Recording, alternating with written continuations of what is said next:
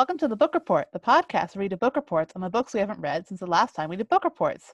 My name is Dwyn, and my pronouns are she, her. My name is Natalie, and my pronouns are also she, her. Do you remember the Animorphs? Neither do we. This week, we're reading The Change by K.A. Applegate, and that one came out in 1997. Do you remember what happened last time, Dwyn? Oh, I do.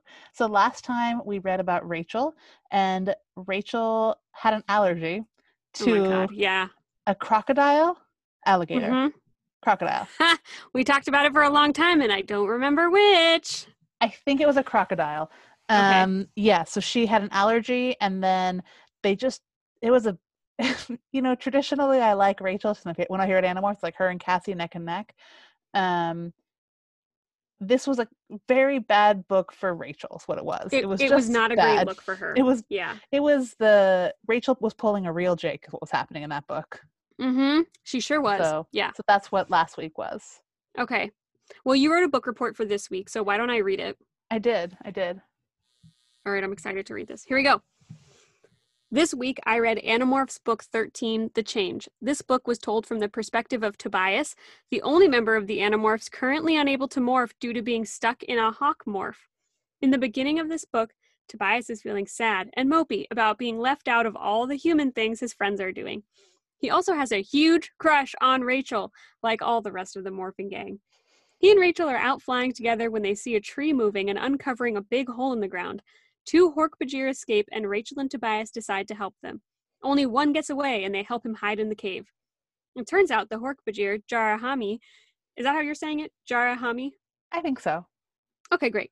Jarahami is free from Yeerks and ran away with his wife, not from his wife. The morphing gang decide to protect the Hork-Bajir after learning he's really free from the Yeerks. Unfortunately, the Yeerks show up and try to capture or kill him. While they're trying to escape, Tobias somehow magically ends up hovering over where Visor 3 has captured the other Hork-Bajir, Ket Halpak. He uses mighty hawk powers to help her escape and guides her to the cave where Jara is. Tobias decides to try and protect Jara and Ket by taking them to a valley he has a vision of when they find out taxons are on the way. Tobias rides along on the Hork-Bajir while the other Animorphs are at home. While on their way, he's feeling mad and demands answers from whatever is giving him visions, and the Ellimist appears. Basically, he promises to give Tobias what he wants, but neither of them say what that is out loud. He is returned to the Hork-Bajir, and they keep going. Eventually, the other Animorphs join them. They are all together when the Yeerks show up with helicopters. Tobias breaks a wing and is about to be eaten by a raccoon when the Ellimist gives him what he wants, which turns out to be the ability to morph, but not from a human form. Tobias is angry, but rejoins his friends after turning into a raccoon, then back into a hawk. Rachel and Tobias turn into Ket and Jara, and they end up tricking the Yeerks by jumping off a cliff. The Yeerks think that Ket and Jara are dead and leave without checking the bodies. Ket and Jara are then free to live in their valley. Tobias returns home and has a dream where he goes back in time to a dream he had before becoming an Animorph. He acquires his own DNA through the dream, then goes back to the real world. He's then able to morph into himself, go to school, where no one recognizes him somehow, and watch Rachel receive her award. The end. This is a pretty good book report. Yeah, I thought so. I liked how you touched on the most important parts and you summed up the really, really long parts in like one sentence. Yep. I give it an A. I think it's great. Oh, thank you. Yeah, I liked it. Thanks, I worked hard on it. I'm buttering you up so that you give me a good grade on my next one. We'll see. I'm not making any promises. All right, noted. Start the new characters that we met this book? we just have two, and it's Jarahami and Ket Halpak. Yes, and I want to just say the only guy we have for Jarahami's name and the pronunciation of it is that I believe it was Marco said. No, it's Jake. Jake says his name is Jeremy. Yeah. So I think Jarahami sounds right. Yeah, that sounds right. Jarahami. It's kind of like Jeremy. Not really, but I guess kind of. Jake was just being a jerk. Yeah, they're two Hork-Bajir. They seem to be a couple. And that's it. That's it. That's kind of all there is. There are new characters. Yep. It's not clear how major or not major they will be. Yes. They are the first Hork-Bajir we've talked to that are not Yeerk controlled, so they're the first real Hork-Bajir we've talked to. Like every other Hork-Bajir we've talked to has actually been a Yeerk. So, and it kind of sounds like they are the only ones who are free just in general. Like, full stop, there are no other free Hork-Bajir. Mm-hmm. It does seem like that, yes. There's a lot of references to Adam and Eve. Not like subtle ones, just like blatant references to Adam and Eve in this, that like they will live in the valley and they will birth a new generation of Hork-Bajir. And I think they called it Eden too at one point. I think there was like a reference to Eden. So yeah. Not subtle. Yeah. Very in your face. Yeah. Well, let's talk about the book then. I just want to say the very first thing before we even get into the sort of the content of the book. I would say, to me, this is possibly the worst cover we've had so far. And I don't know how to describe. Are we going to post a picture of it for people? Yeah. I will post a picture. I can do that. I hate this cover a lot.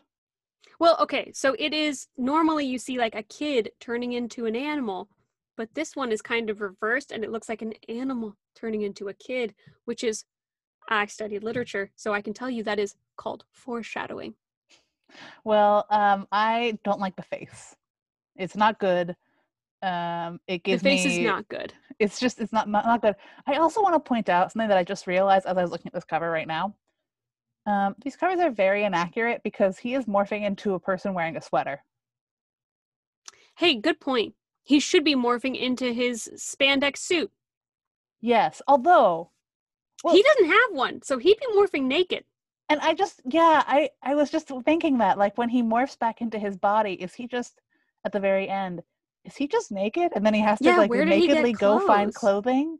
And it doesn't sound like he told anybody that he can do... Well, I guess No, he hasn't told anybody he has his own self as a morph. So it's not like they would have, like, Tobias's clothing stashed somewhere in the woods. How did he get clothes? That's a great question. That's the kind of critical thinking questions that we need for this podcast. That's right. I'm going to assume, since we weren't told, that he actually did show up at the school naked, and all of the comments about like people looking at him thinking he looks vaguely familiar, but they're not quite sure who he is, that actually was people being like, why is this boy naked? Should I say something? Maybe not. Perhaps that would be inappropriate. His parents must be around somewhere. I'll just let it go. Yeah, so I just wanted to bring that up. Anyway. But let's get into the actual content, you know? Yeah, okay. So one of the like main plot points of this book is that Rachel is winning an outstanding student award. And I just have questions about that, from a sense of like, I don't doubt that she's incapable of that. It's just like, when did you have the time to become like valedictorian? No, I agree. This is the other thing about that award. So that award is the Packard Foundation Student Award. Is that a real award? Well, I don't know, but the Packard Foundation is a real organization. Yeah, it is. So I was wondering if that was a clue to where they are, because it's, you know, David and Lucille Packard. That foundation, their headquarters are here in the Bay Area, but they could they're all over the place. They're not just here. Okay, I don't see anything about an outstanding student award. They do other awards, but not that one. Anyway, I think they're all over the country, though. Yeah. I think their headquarters are maybe here. I thought they were here. I don't know. But, yeah, I just thought that was interesting. Yeah, I don't know when she has time to be an outstanding student, because it does seem like a lot of their time is occupied with fighting a war. Yeah. And in all of the books that we've had where she's the narrator, she's spending a lot of time just being like emotionally tortured. And if she can at the same time as being emotionally tortured be like valedictorian or whatever, like, good for her, but that's not possible as far as I'm aware. Yeah. I don't know what that's all about. Don't know. Anyway, that's a major plot point because she keeps it from Tobias. Yes, because he can't attend the ceremony, presumably as a bird, which seems like bullshit. He could just sit in a tree. He'd be able to hear just fine. But whatever. So she keeps it from him. And the way the way that Tobias finds out is that she is carrying a letter that's underneath a note, and I'm guessing that what they're saying is it was like the note was a little bit askew, so he could see the top of the letter. Not that he could see through the note, because that would be pretty wild. So she basically hides it from him, not to hurt his feelings. That he can't go to Which seems bad. Yeah, yeah. But you can tell that like she has feelings for him and she doesn't want to like hurt him. True, which is a great segue into the topic I wrote here, which is Rachel and Tobias are going to hook up. I want to tell you, it's the biggest disappointment of the series for me so far. I get that. I absolutely get that. I recognize those feelings. I think we all wish it were Cassie and Rachel. In my heart, it is still Cassie and Rachel, and I don't care about Jake. And also right now, I don't care about Tobias. Remember that time Rachel was an elephant and Cassie rode her off into the sunset? If that isn't romance, I don't know what is. I don't know what is. Get you a girl who can do both. And instead, Rachel's going to hook up with Birdman. And so I want to read, this is where they first make it like, it's I think been sort of implied before in this series that's what's going to happen, which I found surprising they would go with the bird guy, but okay. But I want to read where they make it really clear in this book. So the two of them are talking, and Tobias says, basically Rachel's saying that she doesn't feel sorry for him, and he says, oh, it really matters to me what you think about me, basically. And he said, I mean, what was I thinking? Rachel's a human, a real human. I'm a hawk. You think Romeo and Juliet were doomed just from being from families that didn't like each other? Well, you can't get any more doomed than caring for someone who isn't even in the same species. So I was like, I don't disagree with that. Yes, that's true. Interspecies romance, no, not the way. Doomed to fail. Yeah. But I was very disappointed to read that. I was like, no. She's Xena. So come on. True. They can't make that analogy and then just be like, ignore the undertones. I also, there's just a part where he's being like way too earnest with her. That part of the like where he's like saying that she means a lot to him, he's just being way too earnest, and I was like, oh no. Yeah. Oh boy. And then the end, when he shows up in his human morph, because he's not human anymore, but when he shows up in his human morph, it like the book ends with them like staring into each other's eyes, and I was like, oh no. Yeah, oh, boy. I just don't care about it. I don't care about their romance. I don't think it's that interesting. And also, again, I want gays, and I don't want Marco to be the gay because I don't think he's gay. Oh no, actually I do think that. I have said in the past that I think he is gay too. Well, I mean, I don't know that you're going to officially in canon get that because this was written in the 90s, but I think I'm here for you to extrapolate and determine what we think might be the subtext. Cassie and Rachel forever. So I'm into it. Sorry about it, Tobias, but I mean, you're right. It is a doomed relationship. So. Yeah, so don't even try, Tobias. And even when he gets back his morphing powers, it still seems pretty doomed because his lifespan's still going to be a lot shorter than the rest of them. Yeah, definitely. Also, unless he morphs back into himself and then he gives us morphing powers, but I imagine he wouldn't do that until there weren't Yeerks to fight. Yeah, that's what I was wondering. I was like, if you want to be human so bad, just morph back to yourself and stay that way and find something else to do for the war, just like you've been doing now. Yeah, but I think he wants the morphing powers. But here's the thing. Let's just say the war goes on for 10 years. I don't know, 5 years. At the end of it, he's like, okay, we've won, and now I'm going to become a human again. And Rachel is 5 years older, and his hawk body is also 5 years older. He'll morph back into his whatever age he is now body. It's a great point.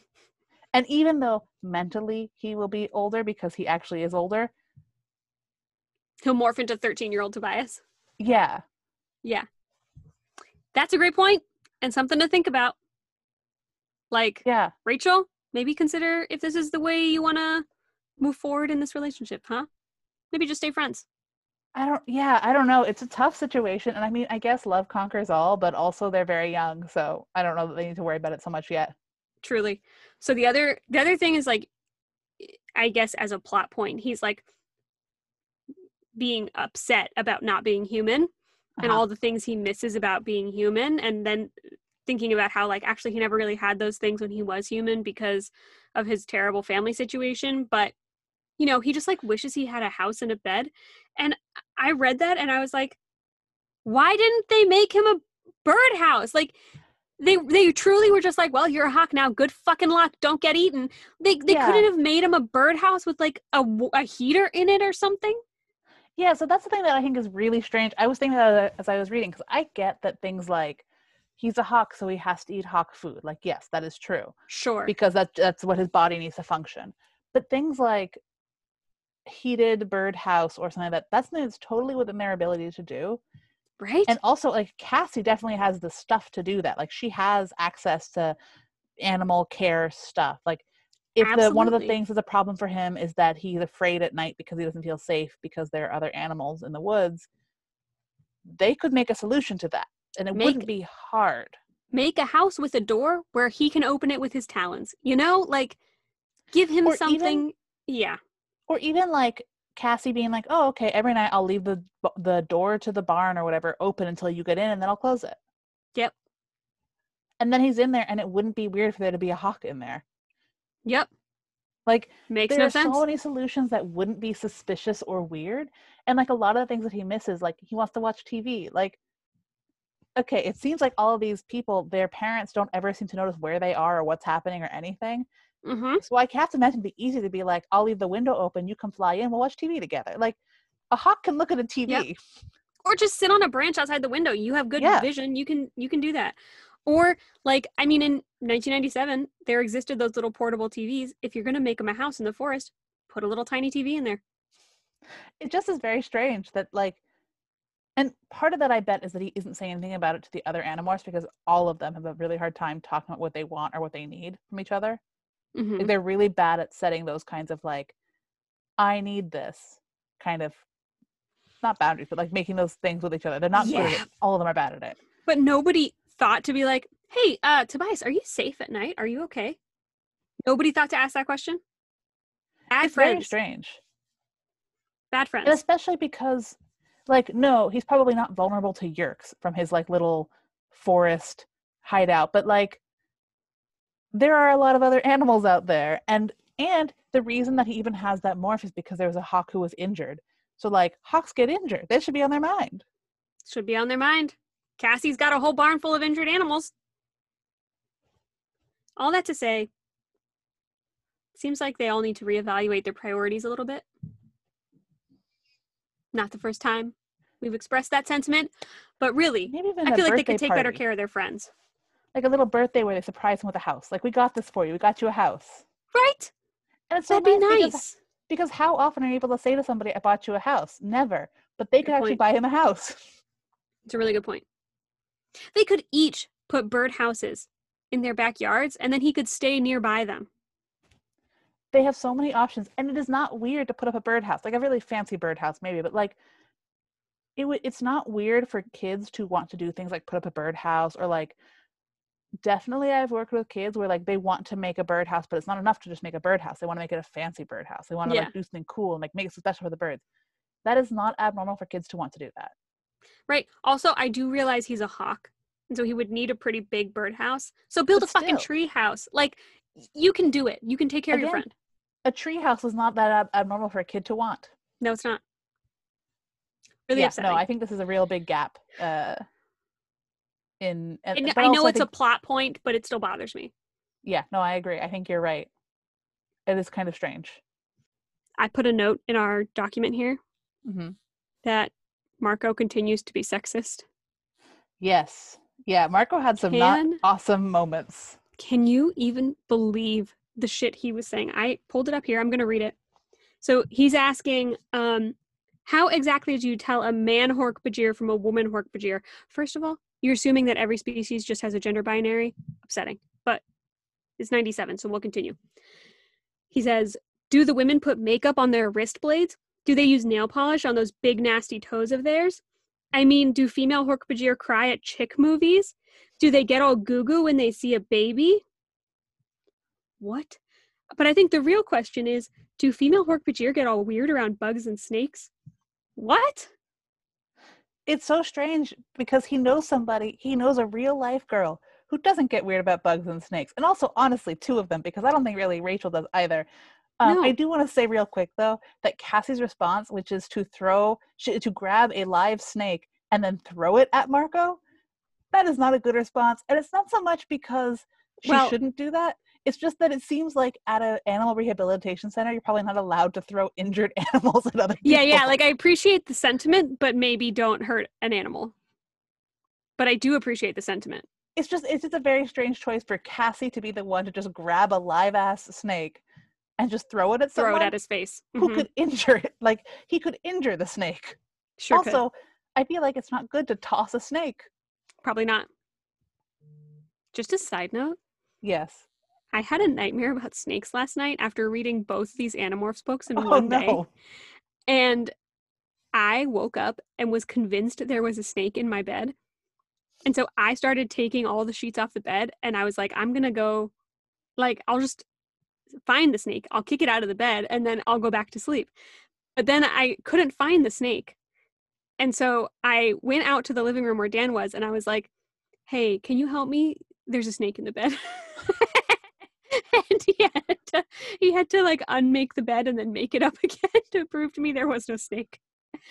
Anyway, all that to say, these books are doing my brain a world of good. Yep. Really putting me in a good place. Can I just say really briefly, another animal hurting moment that I didn't like is when the bobcat got hurt in this book. Yeah. I have a note in all caps that says, why are we hurting cats? Not good. I don't like that. I just wanted to put it in there. He was trying to eat Tobias, but still. I mean, animals got an animal. Don't you dare hurt that bobcat. Should have left the bobcat alone. Yeah. Ugh, I didn't like that. I want cats to be taken care of. No good. Well, also, though, to answer Marco's question, it turns out their horn blades are shaped differently. That's how you tell them if it's a male or female Hork-Bajir. Who apparently do have the gender binary. Marco's stuff about the male and female Hork-Bajir, I'm not into it. Not into it. No, I don't think that's appropriate. And I think it teaches kids about these stereotypes and makes it seem cool. While we're talking about Hork-Bajir, can we talk real quick about, it's a running theme in these books where they talk about the ethics of morphing different animals and stuff based on like how intelligent they are. They try to decide like the value of a creature and whether or not it's sentient and deserving of consent. Yeah, and so at one point in the book, basically they're like, okay, so we want to make the Yeerks leave Jarahami alone, so Rachel's gonna morph into a Hork-Bajir and like run away, and like we'll do something. We'll have a whole plan. And Cassie's objection to this plan is not like it's a bad plan or like we're not good at making plans, so we should probably get like some help with making plans because it's not our all of which would have been valid. Instead, her objection is Jarahami isn't just any animal. He's sentient. He's self-aware. I think this is a very weak argument to make in general, but it's especially weak, and Jake points this out, because the book before this, Cassie morphed Rachel. Yeah, she sure did. She just did. And like, and after that, you know, Cassie's like, well, we have to get a permission at least. But like, I don't think these books are very consistent on intelligence and sentience and morphing. First of all, we've discussed this before. Cassie's big objection was to morphing whales, but Marco's morphed a gorilla, and I think that we know that gorillas are pretty intelligent. And Cassie ended up morphing a whale anyway. Yes. And she morphed Rachel. And it's not like they can't just ask him. He's right there. And they know that they could say it and he would understand it. Because morphing would not be confusing to him because he's around Visser 3. Yeah, I feel like this is just like a clumsy narrative reminder of like, oh, right, we're trying to ask people if we can morph them. But and I think there is clumsy. A way. I think there is a way to bring up this argument again in this book, but I don't think this is the right moment. Especially because they're really under pressure right now. And I have to imagine that Cassie, at this point, she's already morphed someone under pressure. Like, I think there's a certain point at which they have to have a certain amount of like, we will discuss the ethics later. Like, we have to deal with that stuff later. Right now, we have to take an action. Well, especially if they just already have a group rule of like, look, if you can talk to the creature, ask its permission. That's a pretty foundational rule. And if it says no, you can't just take it. Yeah. You know? It just seems strange, like this would happen right now. This would make more sense to me if, and I think this kind of speaks to kind of how the Animorphs' plans are often formed in the moment and are not very good. But like, it would make more sense if they were having a group meeting. The meeting where Marco was a sexist. Like, in that kind of meeting where they weren't under pressure and they were talking about, what are we going to do? We have to move him. How are we going to do it? What if we morph him? That's a moment in which you can talk about the ethics of it when they're not under pressure. But this moment, like, they know that there are Hork-Bajir showing up right now, and so they need to go. Yep. So, like, it's just, I don't know. I get that this is a thing that they want to come back to, and I think probably it is important to the book and series in some way, but I felt it made no sense here, and it made no sense coming from Cassie in this moment. Yeah, I agree. Also, I want to point out that in the next line, Jake says, Axe morphed me once, and Cassie, you morphed Rachel. They're missing the biggest one. Axe morphed all of them. Axe morphed all of them. Every single one of them. So, like, Axe morphs humans all the time. Yep. Just a lot of hypocrisy happening here in the forest that they're in. Yeah. Yeah. Don't like it. Did Axe acquire the morph of Visser 3's person? I don't think so. He should have. That would have been an opportune moment as he was, well, he thought he was going to die. So maybe he was like, I don't need this because I'm going to die. It would have been smart. Yes, that was my that thing. And then the other thing that I wanted to say, speaking of Visser 3, we've talked a lot about Visser 3 and his job and like, is he good at his job? How he just wants a promotion. Mm-hmm. And I want to say, I definitely wrote in my notes, Visser 3 is so bad at his job, but in a really inconsistent way. How was he bad this time? Okay, so sort of towards the end of the book, the Hork-Bajir are like running away, and then the Yeerks, who I guess just don't think about that a hiker could be out there or something, they bring like helicopters and all of their army, and they're just doing all this kind of shit. They start a forest fire. Mm-hmm. Yeah, it's like the craziest plan where they're like burning the forest down. Which again, like, it's a bad plan. Bad plan. It's just really a lot is going on. And then Tobias and Rachel end up morphing into Jara and Ket with the idea that they're going to fake their deaths. Right. They don't make explicit what the plan is for us, but like what we find out as they're going through it is that they are going to be caught basically and then run off a cliff. Yeah. And then Jara and Ket are going to be at the bottom of the cliff pretending to be dead. And then Cassie and Jake are going to be wolves pretending to eat them. Yeah. Okay. And then Marco is going to be a gorilla and he's going to catch them. And when they fall. Yeah, he snatches them out of midair as they're falling. And I'm like, boy, that's a risky plan. That is so risky. It also makes me wonder how big Hork-Bajir are, because gorillas are big. Yeah. I thought Hork-Bajir were bigger. I thought they were, I really did picture them as like kind of big, hulking, like big gorilla-like hulking in that kind of way, just with blades also. But apparently not. Yeah, we'll talk about it more next book, but I just don't understand the size of them. Anyway, so they run ahead, and then first Rachel jumps. One of them jumps first. Yeah, Rachel jumps first. And then I guess there's a lot of smoke, so they can't see that where she fell. I don't know. And then he jumps, and they get caught. And then Visser 3 looks over. First of all, they do not hear the sound of bodies hitting the ground. Mm-mm. He looks over. It cannot have been that long from when they jumped to when Visser 3 looks over. And already there are 2 wolves there eating their bodies. Yep. But there's no blood. Also, the bodies, like, they can't be in bad condition because they didn't actually fall. So, yep. And then instead of being like, okay, well, it looks like that's done, can one of you go down there and like clean that mess up because we don't want humans to find them. Mm-hmm. He doesn't do that. He's just, so basically it says, Jarhami and Ket Halpak lay still as Cassie and Jake, who had to fly down to the ravine and morph from falcon to human to wolf, pretended to begin devouring them. Fortunately, Hork-Bajir can stand a lot of pain, and they heal quickly. Oh, they're actually biting them? Oh, no. Because I'll tell you what, if I didn't know the truth, even I would have thought that 2 dead Hork-Bajir were about to become wolf chow. So they were actually biting them, I guess.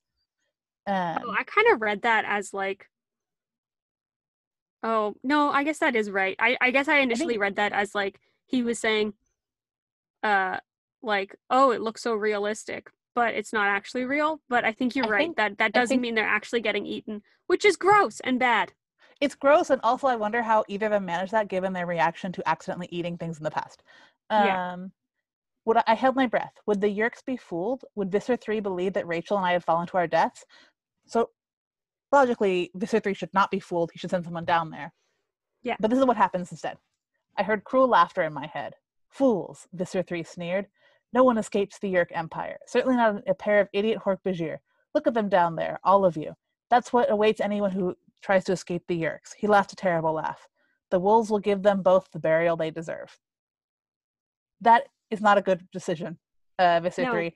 Visser 3 has 1 million people there. It would not be hard for him to send somebody down there to double check. Look, I know that he's the bad guy. We're not rooting for his success, but I do think that is some constructive feedback for him. Yes. That as an evil leader, he could do a little better. He could be, if he's vying for this promotion, he should consider, like, attention to detail, you know? Even just taking the bodies away, because you don't want to have these weird alien carcasses out in the woods because there are hikers. And also, if there was a forest fire there, eventually there will be firefighters or unless somebody. They're all controlled by Yeerks, but still. But we know that that's not the case because we know that like 90% of the police force is not Yeerks. So they probably didn't go, you know what, we're not going to go after the police, we're going to go after the firefighters instead. Like, that wouldn't make a lot of sense. Which also seems weird, to be honest. I would have guessed that at this point the Yeerks are like flooding the market, you know, like they're trying to get every single person that has any bit of power. That's what I would have guessed. So I'm actually surprised they haven't made more progress. But I think the reason they haven't made more progress is we know the person who's in charge of the Yeerk invasion of Earth is Visser 3, and he does slipshod work. He's like super this. bad at his job. Yeah, super bad. He's so bad at his job. I just cannot imagine like not double checking. This is like writing something for work and then not spell checking it. Yeah. And being like, it's fine. Don't worry about it. Anyway, so I thought that was, Visser 3 is bad at his job, but I don't understand why he chooses to be this bad, because he doesn't actually have to choose to be this bad. Completely agree. I think he's really in trouble for that promotion. Yeah. Trying to get to Visser 2. This is why he's not Visser 1. This is why. Actions like this.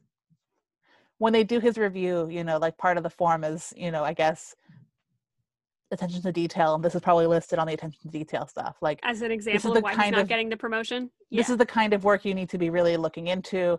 We'll get you on a coaching plan to like get this attention to detail fine-tuned. Yeah, They're gonna exactly. assign like Visser 2 to him to like help him like coach him through it. Exactly, yeah. Yeah.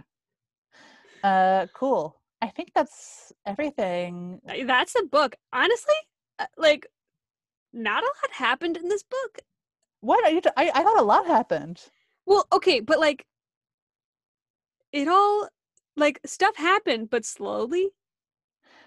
Yeah, this book. Okay, the problem with this book could have been half the length. Could have been half the length, and we still would have gotten the same stuff. The problem with this book with this book for me is there were a lot of action sequences. Yes. Which sometimes in this book series, they're written really well. These were not, I thought, my favorite action series, which then makes the book feel like a drag. I agree. That's exactly how I felt. And that's actually exactly what I mean. Like, they could have cut out all those action sequences, and it still would have been all of the content half the length. And I would, yeah. There was like a whole page in mine that was just the sound effects. The sew sound effects that they put in there. A whole page. I didn't need that. Yeah, I do think there were some different choices they could have made, or just like if those scenes, because there have been times when we read action scenes that were genuinely very exciting. Yeah, this was not them. This was not those. Yeah. No. All right. Well, you want to go to class? Let's go to class.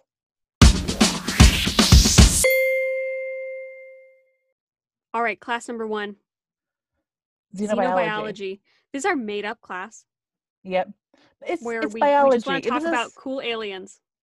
But, okay, so this is the thing that I liked about this book. One of the things I liked about it is that I feel like a lot of these books, we get a handful of information about an alien, but usually not very much, and it's usually not very interesting. We got a fair amount of Hork-Bajir information, and I would say up until now we've gotten almost none. That's true.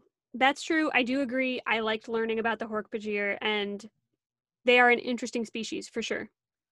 Especially because we see them so much in the book series. I also kind of think, we've talked about this before, where they are killing controllers and they're humans, yes. And we're like, oh, they're killing real people. Yeah. It also, I actually think that meeting Ket and Jara makes killing Hork-Bajir, which they've done a lot, and they're going to do more of, I am sure, it makes it more troubling, because when they meet really the actual Hork-Bajir, when they're not trapped, they're like nice people. They're nice people, and it's very clear that they were completely there the whole time. They were very aware of what was happening around them while the Yeerk was in their head. Like, it's not like they were just gone.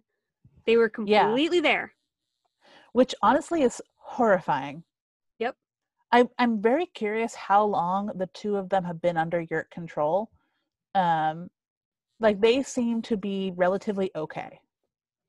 Like, they probably got like mental health damage, but like they don't seem like they're able to make their own choices. They're able to do a lot of stuff that we've seen in, I think it was Megamorphs. We've seen a human former controller who was a fucking mess. Yeah. I'm just curious. I would imagine they've probably been controllers longer than that human was. Yeah. Probably. But it also seems like actually now that I think about it, maybe not, because no, actually I take that back. Probably yes. Because I was just thinking about how when they're at the Yeerk pool and they're Yeerk-less, that's probably when they are forming their relationships and friendships with each other and trying to keep their community alive, right? Right. But I don't know that they're ever Yeerk-less for that long, because there is a pretty high demand for lots of Hork-Bajir soldiers, basically. I think they get the same one every time. Right, but I'm saying I don't imagine that their Yeerks are in the Yeerk pool for that long. Oh, I see. Maybe. We don't actually know that. I'm just wondering. I don't know. Maybe we'll find out more in the future. Let's talk about what we actually do know. Yes. So we learned that Hork-Bajir are herbivores. And they eat the bark from trees. Yeah, and they think the earth trees are shit. And all of their blades, their various blades, are made for different kinds, like different parts of the tree bark. Yeah, and different tools related to the act of caring for trees, so that you can then eat their bark. Like, they're tree farmers, basically. Yeah, so like this, at one point Tobias is with them and watching them eat. They don't say that the earth trees are bad. Yeah, they do. At one point, they're like, these aren't trees. Oh, are they? Oh, well. Yeah. So Tobias is watching them, and he asks them, like, is this why the Hork-Bajir have blades to strip bark from the trees? And Ket Hallpack stood up. I was sitting on a rotting log, so she towered above me like a skyscraper. She pointed to her elbow blade for straight cut, indicating her wrist blade, she said, for taking off. Sticking out her knee, she explained, for down by ground. For the bark of the tree, I said. Each of the blades is a special use. Each one is for harvesting tree bark. And then we also learn in here, Tobias asks them, there aren't weapons. You don't use them to defend yourselves from enemies, to kill prey? Jar Helmi looked right at me. Hork-Bajir have no enemy, no prey. Hork-Bajir not kill. Yeerk kill. Yeerk kill Andalite. Andalite kill Yeerk. Hork-Bajir die. You're caught in the middle, but that's why the Yeerk took over your race, the blades. They made you deadly. Once the Yeerk evil was in your head, you're the ultimate soldiers, all because you're adapted to eating tree bark. We learned a lot about them, and just how in that one paragraph, we learn a lot. Yeah. Another thing we learned about them, a thing that I don't like, that really bothers me, and it comes up a lot in this book. And basically, when we first meet the Hork-Bajir, it's like on page 13, I think, of the PDF. Let's see. Oh, they basically imply that they're dumb. They call them dumb a lot. Yeah, I also did not like that, and it felt to me like the same way. Like, okay, there are shitty people on our planet or in our country who will be like, if you don't speak English, that's a sign of lack of intelligence, when it's like, that person actually speaks 2 languages. Like, they're speaking their language and English, right? Like that doesn't mean they're not intelligent. And that's exactly what this felt like to me. Them being like, they talk weird, they're dumb. But that didn't seem right. Is them speaking English, first of all, to me, that's fucking amazing, because they do not have the same structures of the human mouth that you need to speak English, so that they can speak English at all is amazing. And that they learned English while being occupied by a Yeerk? Yeah. Who has a whole different language? Well, one of the things we hear about them, this is when they're outside the cave, it's Tobias and Axe talking about them. Axe says, our two Hork-Bajir are pretty quiet in there, I told Axe. They were talking earlier, mostly in their own language, but even then they use some English words. Why is that? The Hork-Bajir were never a very intellectual species, Axe said with a hint of snobbery. Their own language was primitive. It only had about 500 words. That's what we learned in school anyway.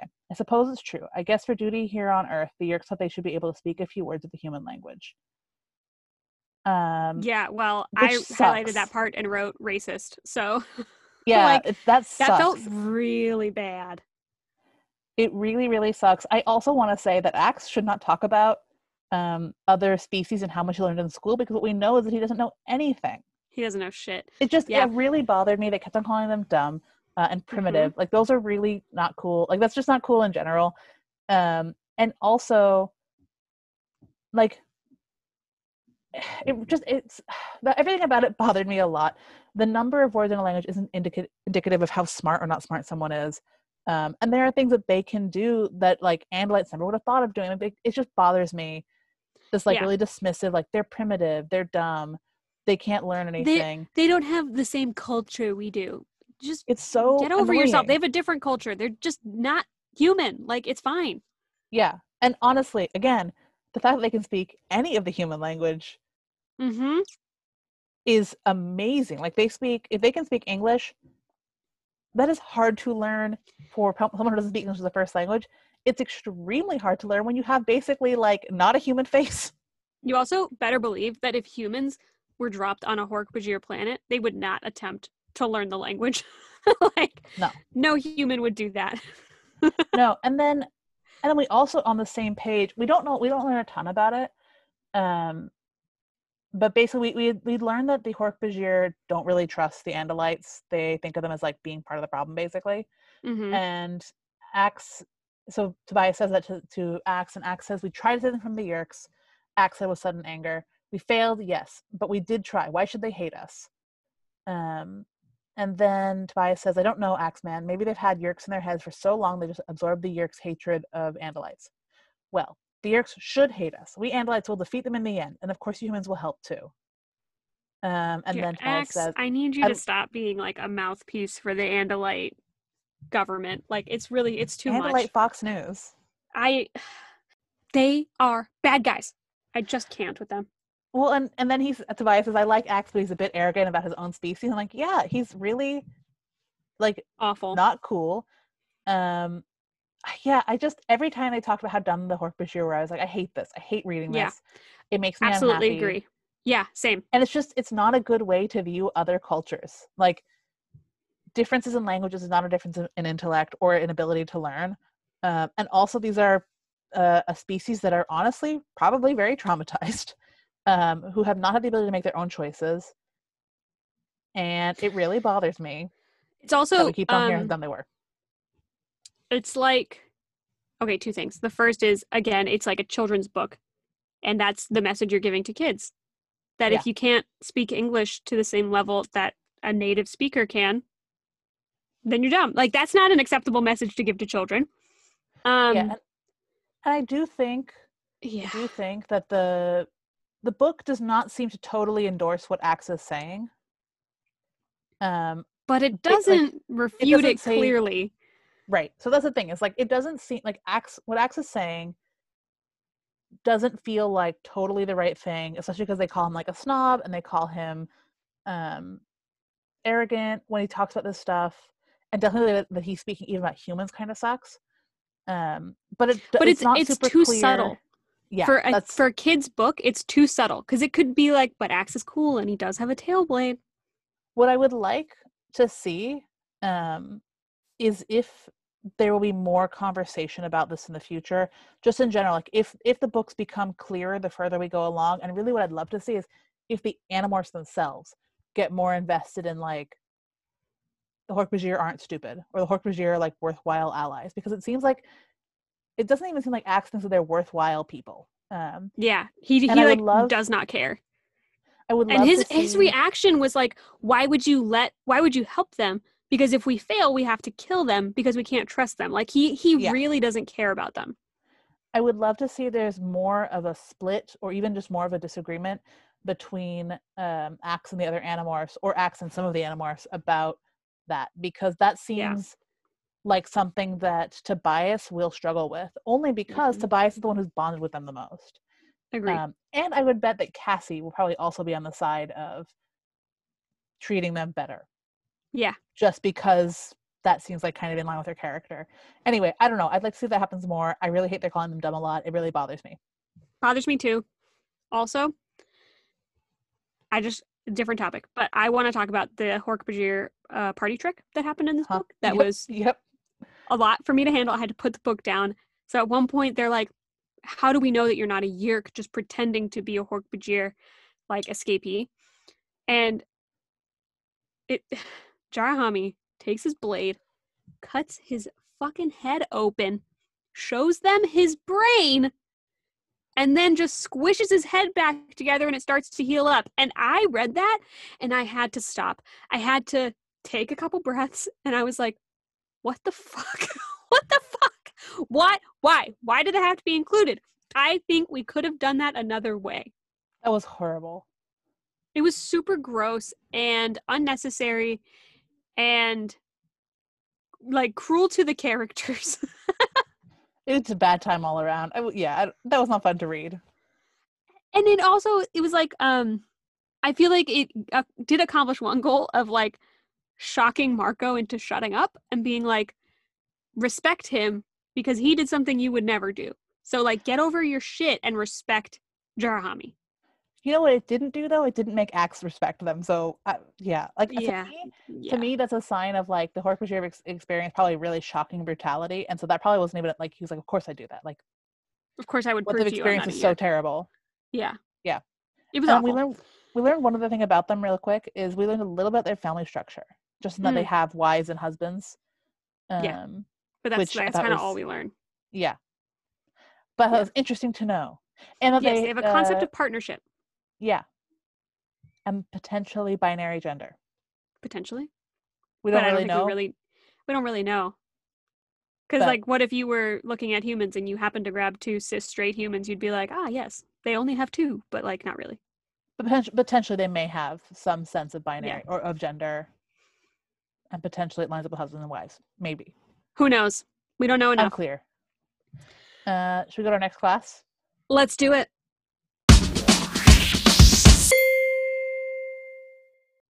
All right, class 2. We've been here before. We're going to be here again. Here we are in ethics class. Yep. The ethics of this book. We got a big ethical problem. So many ethical problems. But always, if the Ellimist shows up, we got an ethical problem. Yeah, so I want to say, first of all, at the very beginning, when Tobias is like, oh, I like keep like having problems where like something suddenly I'm in a different place or like something's weird. When that started happening, I was like, oh fuck, is it? First I was like, same. And then when they were talking about like, and when they finally had, they're like, oh something happened. And then when they were talking about what are we gonna do with these Hork-Bajir, I was like, man, wouldn't it be a good time for I think I wrote in my notes, this would be a great time for the Ellimist to show up and like offer his shelter or whatever they were offering to the Animorphs. Like, wouldn't that be a great time for that? Yeah. And then I wrote like, oh, maybe the Chi. Like I was like, someone's gonna show up in this book. Like, it can't just be these guys. And then I wrote a bunch of my notes leading up to this. Like one of them was, wouldn't it be cool for the Ellimist to just show up now? And then he does. And I don't understand how he's allowed to do this. Well, I don't think he's allowed. I think he's breaking his own rules, but he doesn't care because he has no ethical sense. Also, I liked how he showed up. Tobias just straight up refused to play the game. Like, he was like, nope, somebody is making me do something I don't want to do, and so I won't do it. And he just sat there until the Ellimist showed up and was like, what's up, Toby? Hey! Like, just like, that's how it went. And Tobias was like, I'm not going to talk to you unless you agree to pay me. Like, I just will not play any games with you, period. And it seemed to work fine. I do want to say, when he brought Tobias into his like weird meeting zone. Yeah, the Zoom room. Yeah. Tobias, I said I was no longer a red-tailed hawk, but I was not human either. At least not the way I had once been human. I had arms that were wings. I had legs that ended in talons. I had a beak, but it was a mouth too. What? So Tobias accidentally ate some mushrooms that morning. It was a real mess. Yeah. Yeah. God, the Ellimist. There are so many times when he could have showed up and actually been helpful. And I guess he's helpful here, but it just sucks that he's so manipulative of Tobias. So he's really manipulative, and I personally believe that he is threatening. So like he tells Tobias, like, get the Hork-Bajir to the valley and I'll pay you. And I'll pay you what you really want. And there's like, Tobias thinks that means you'll make me human again, but that's not what the Ellimist means. He means I'll give you the power to morph again. But he doesn't tell him that, which is lying. And then he like sends a raccoon after Tobias. Like, if the Ellimist can make Tobias appear in random places, like on command, he for sure can cause Tobias's wing to break so that a raccoon eats him. Like, the Ellimist did that to him so that he would be near death, and then the Ellimist could do whatever he wanted. Like, that's what I think happened there. And so this is a thing that I was thinking about, is the book seems to me to heavily imply that actually Tobias really wanted to be a hawk. Like, he really likes being a hawk. Because he keeps something about all these things like, oh, I want to have that human thing, but actually my life was so bad before. And I guess that's what the book is really heavily implying. But it does seem like if you're promising someone what they want the most, because what he says, he's like, oh, I'll give you what you want the most, and Tobias doesn't actually say it out loud, which, by the way, I want to say that's bad. If you're negotiating with someone, you probably just say out loud the things you want. Get it in writing. Yep. But the Ellimist is implying to Tobias that that he doesn't even know what he wants the most. Yeah. Like, he's even as he's like telling Tobias, I'm going to give you what you want the most, he's kind of negging him a little bit and being like, and Tobias didn't say like he wants to be an animorph. He wants his human body and he wants to be able to morph. That's what he wants. And the Ellimist is like, that's not what you want. No. You want the reverse. And which is like, no, just what? Yeah, it's very strange and manipulative and weird. Yeah. I don't understand how much power he does or doesn't have. At the end of the book, they kind of imply that he made the valley, or they talk about like they think maybe he made the valley appear. Yeah. Which is cool, but then like, couldn't he be more useful if he's like able to break the rules so that he can like create a valley and give Tobias his powers back? Like, why can't he do better, more useful stuff? I just had a really hot take. Tell me your hot take. Just, I would love for you to just channel how we went to Catholic school. So all of the Garden of Eden nonsense. So the Ellimist in that analogy is God. He made the valley for Adam and Eve, for Jara and Ket, right? Yeah. Which means he's going to fuck with them later. Like, he's going to put a tree in that garden and then manipulate them into doing something. Like, that's the plan. The Ellimist is not good. I just don't understand Adam and the Eve Ellimist. had Cain and Abel, and then there was murder. And is that what's going to happen to Jara and Ket's kids? That seems bad. I don't know. Like, I don't know how much we're supposed to see the Ellimist as a god. I just don't understand what the Ellimist's role in this is. Like, he's just, because we don't really know him as a character, we don't know his motivations. It makes it really hard for me to understand, like, is his goal to be God? Like, what is his goal? And that's what I don't like with the Ellimist, is that we don't know what his deal is. Like, why does he want any of this? We have no idea about his motivations. Yeah. And I think he's like Q in Star Trek, which is that he has no motivation. He's just a chaos monster. That's his goal. He's just trying to have a good time. He's immortal. That's it. Well, and honestly, short of having a book, which I actually think there is an Ellimist Chronicles somewhere up ahead, I think so. But like anything that he says to the Animorphs, I inherently don't trust. Same. Because I don't trust him to be honest with them. It's just every time he's talking to them, he's being kind of manipulative and weird. Yep. I just don't trust him enough to like believe anything that he says. I agree wholeheartedly. Don't like him. And I do think that it is really unethical to do this really weird manipulative negotiating, especially with someone who is a teenager, maybe a teenager, might even be 12. Like, these are really young people that he's fucking with, in a way that just sucks. I agree. Well, that's the Ellimist. He's trash. I guess, but okay, what this did confirm for us, and I think we've asked the question before if we'll see him again. This confirms us that we are definitely going to see him again. There's no way he's not going to be back in the future. Like, it just seems like he's going to be a recurring guy. The other thing that I want to say is that I don't find Tobias getting his powers back in this way super rewarding. I actually think that's interesting because I feel like he was becoming a boring character in the sense that like he couldn't do much in the action sequences except play scout. And I feel like the reason this plot point happened was partially because they needed to, zing it up a little bit. They needed a little more oomph in the war sequences. I do think another thing that this does solve though is if he had been turned back into a human and morphing powers, he would have just like shown up at home. Yeah, I while I was reading it, I was like, what's going to happen when he becomes a human? Where's he going to go? Is he going to live with Jake? Like, he'll have the exact same problem. Is he going to live in Cassie's barn? The problem that like the Ellimist was going to solve, like the Ellimist didn't have an answer to that problem. No. So I don't like the Ellimist very much, but maybe I'll change my mind later. I'm sure we won't. That's how I feel about that. I think he's always going to be no good. Well, we'll see though. Is it time for us to get our homework? Yeah. What's the homework? Yeah, I will tell you. So next time we're going to be reading the Hork-Bajir Chronicles. So it's like another one of those little side series, much like our earlier kind of jaunt into Megamorphs. Yeah. All right. I will read. It's not the back of the book. It's the little, front hardcover thing. Oh, it's a hardcover? My version of it is, yeah. Wow, that's fancy. Okay.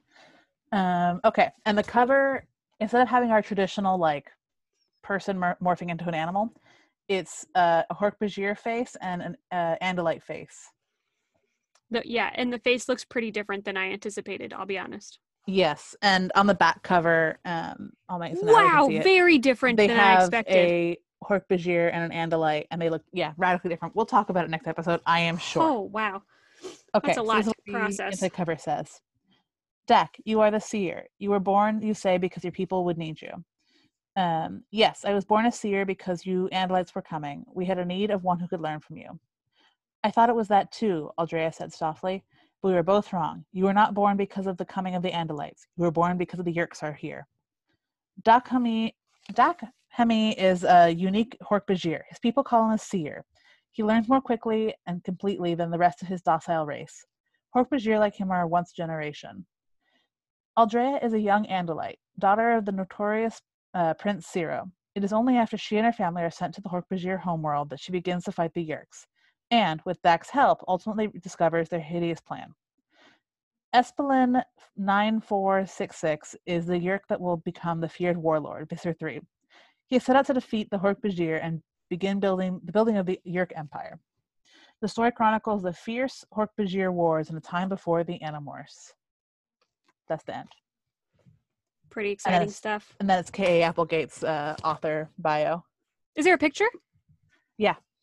She is morphing. It's her morphing into a lion? Yeah. Wow. I love it. Yeah. And I do want to add this one little thing from the author bio.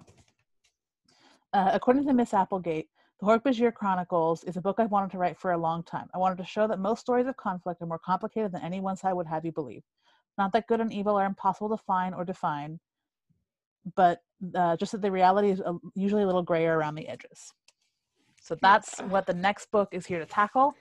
So we'll be talking about. Let's talk about that concept. Yeah, so we're going to have some fun next time. All right, great. Well, you can find us on Instagram at the Book Report Pod. You should definitely follow us there because we're posting a lot of quality content. A lot of memes. And yep. And what else? We are on Facebook at the Book Report. I think we were on. And you can email us at the weloveanimorphs@gmail.com. If you have spoilers that you want to email us, don't. But if you have to, just put the word spoiler in the title and we'll have someone else read it and let us know what we got to know. And I think that's everything. I think that's everything as well. Us. Yeah, give us reviews. Tell your friends to listen to us. We're like getting some listeners, which is kind of cool, but we want more. Yes. Have you heard of pyramid schemes? Do that. Yes. We are the Yerks of podcasts, I guess. Oh, God. That's a bad analogy. I know. Anyway, so just tell your friends to listen to us. And if you read this book and you have thoughts and feelings about Ellimist or Hork-Bajir or people being fucked up about other species, I don't know, email us. Let us know. Comment. Or come on Instagram and tell us in the comments. Like, that's where we will be. So tell us there. Yeah, we definitely want to hear from you. Yeah. If you know a lot about, I don't know, ethics, let us know. We'll have you on the podcast. If you're a youth and you're on TikTok, we're not there, but good for you. Make a TikTok about us. All right. Thanks, friends. See you later. All right. Bye. Bye.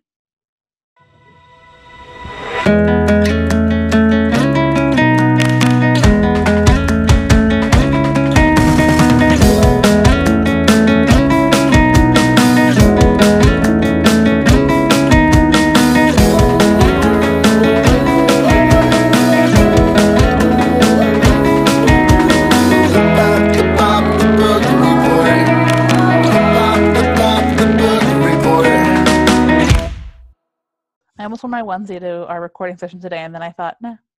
Then you thought, no, I have to be professional. Okay. It's a little too warm for this. Let's continue.